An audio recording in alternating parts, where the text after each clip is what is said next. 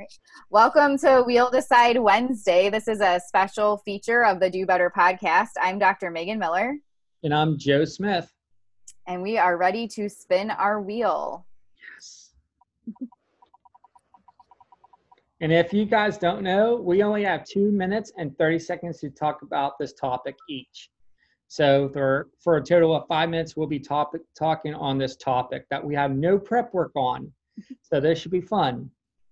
And it's kind of funny that this is what came up. Should school return as normal, which is like sort of related to what Leslie posted, but it also was Leslie's vote, like submitted this to us like weeks ago. So Leslie, you will win some Do Better swag. I will grab your address. I'll touch base with you and I'll mail out some swag to you. So thanks for submitting this idea. I think, Joe, you went first last time. So do you want me to go first? Yeah, let's do that. Okay, here we go. I've got my timer set. Okay, so I think this is a really difficult topic because there's just not enough information for any of us to make informed decisions right now. There's, in general, not enough known about coronavirus. There's so much misinformation and like media blowing stuff up that, isn't true. Various leadership people, and I'm not just talking about the president, but like just a variety of people for whatever things they, are, whatever drives them that doesn't necessarily relate to public health, saying things.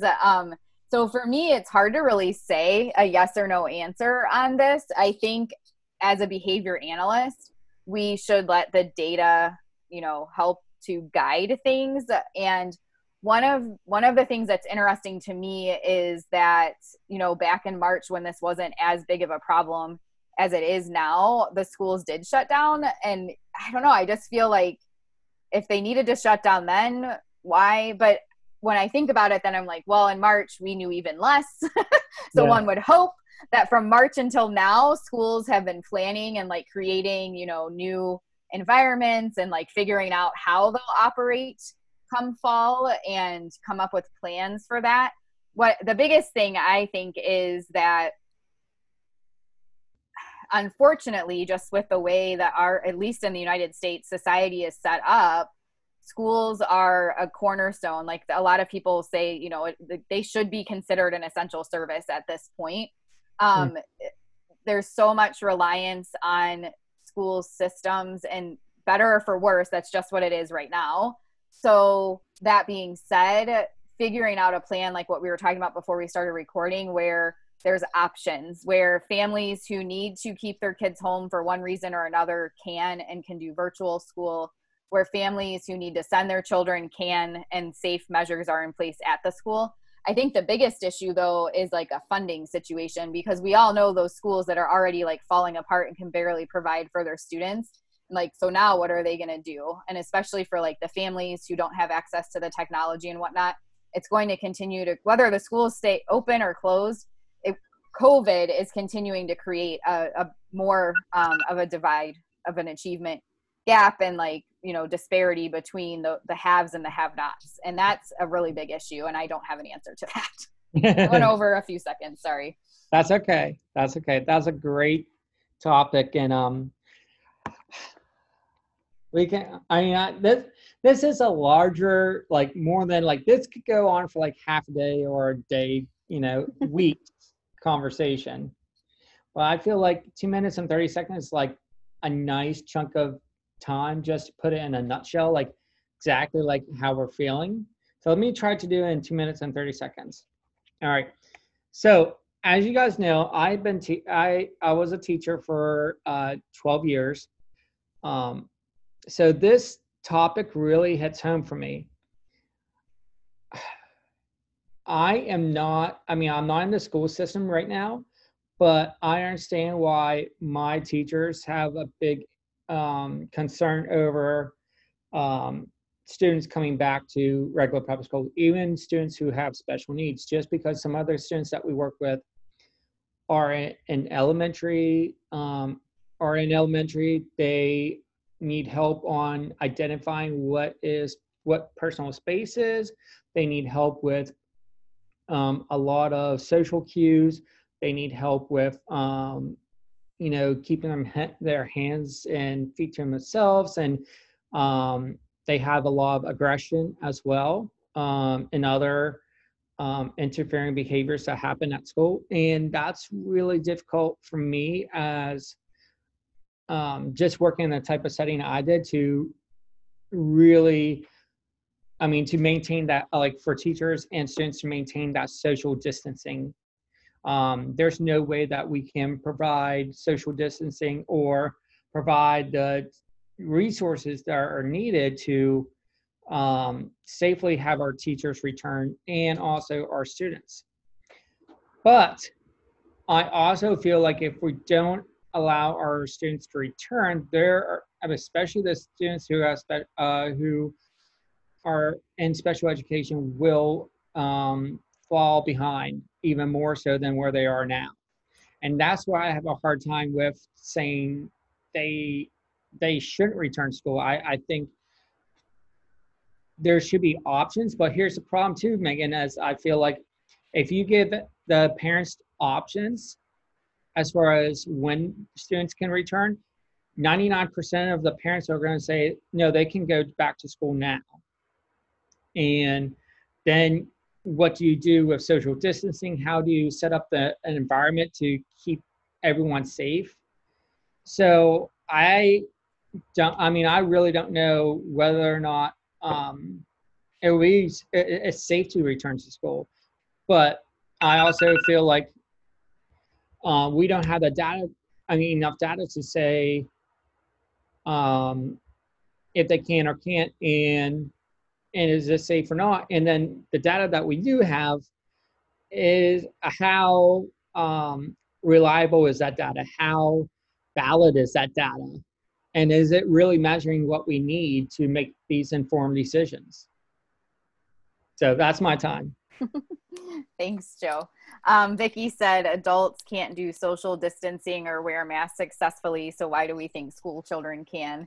And of course, like the behavior analyst in me, there's two things. One, Joe, you and I both know, and we've talked about this. Unfortunately, classroom teachers aren't currently required or trained on classroom behavior management, period. Yeah, so, we're just not. Yeah. Yeah. So that brings up like a whole separate topic of, if they were and they understood how to more quickly get classroom expectations being followed and use the science of learning and behavior to have those things happen, I would actually have a ton of confidence. And there's plenty of teachers I know that will be more successful at creating those expectations than our president has been, or than our governor here in Florida has, and like any other places. So it's funny because actually some children in some classrooms will probably learn better like sanitary practices and like safe behavior in that classroom with that amazing teacher than they are elsewhere. Yeah. So there is that, but unfortunately that's the exception, not the rule. And then the other thing is that even if we do get students to go back like this, just special education students, the problem I have with it is the school districts are going to shove 10 kids in their room and consider that, oh no, you're social distancing, you have a low number of kids. Not when you have an EBD classroom of students who are highly aggressive. You need to even make the classroom sizes even smaller with like a 1-on-1 ratio just to have that, to allow for instructional control, and then also to have those teachers in place so then they can you can immediately address any behaviors that come arise during classroom. But I know the school districts, they're going to shove 10 kids into a classroom with 3 teachers, two teachers and probably an aide, and it's going to be too much for them. Yeah.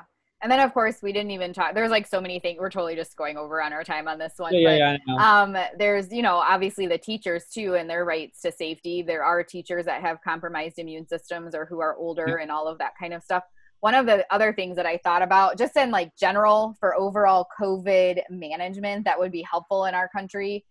We have countries and places that have been doing things and are at low levels and have opened schools safely and are doing fine.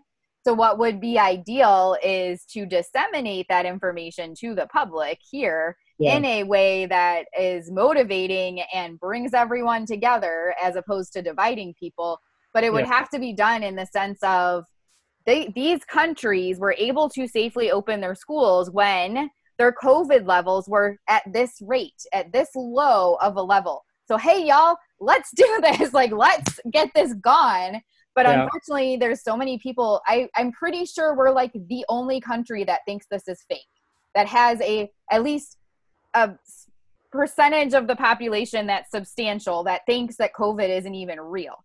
So, Yeah. like, you know, how to motivate that change and really get people to buy in. Oh, okay, here's the goalpost. This is like our setting of a goal of like, we need the levels to be here so that we can get the schools to open. If that was like a firm, then that's what all the other countries have done with their phases. It wasn't based on some sort of arbitrary timeline. It was, when we get to this level of decreased amount of cases, we will open, you know? Yeah.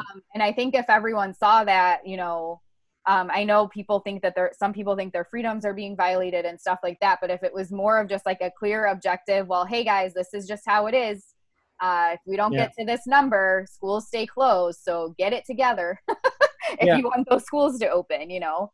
But unfortunately that sense of community and like doing things to help people achieve a goal together does not seem to be present in the United States right now.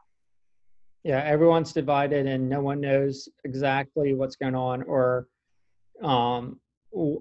they're just ignoring it and thinks they're going to be able to go on their own way to do their own things, and that the rules don't apply to them. So. Yep, exactly. Yep. Well, and Leslie said it's so crazy when I talked about just all of that just now when I had my little rant. And Vicky said Florida is now being asked to mail in votes, but open schools. So yeah, I mean, there's a lot of double standards and things going on right now. So I don't know, but we definitely exceeded our 2 minutes and 30 seconds today. Thanks, Leslie, for that great topic. And I look forward to sending you some swag. If anyone else has comments they want to share, feel free to drop them below. I saw Kojo just join. Hey, if you have any ideas for future Wheel Decide topics, feel free to drop those below too. And I think that's it for today. Yep. And we'll be back again next Wednesday.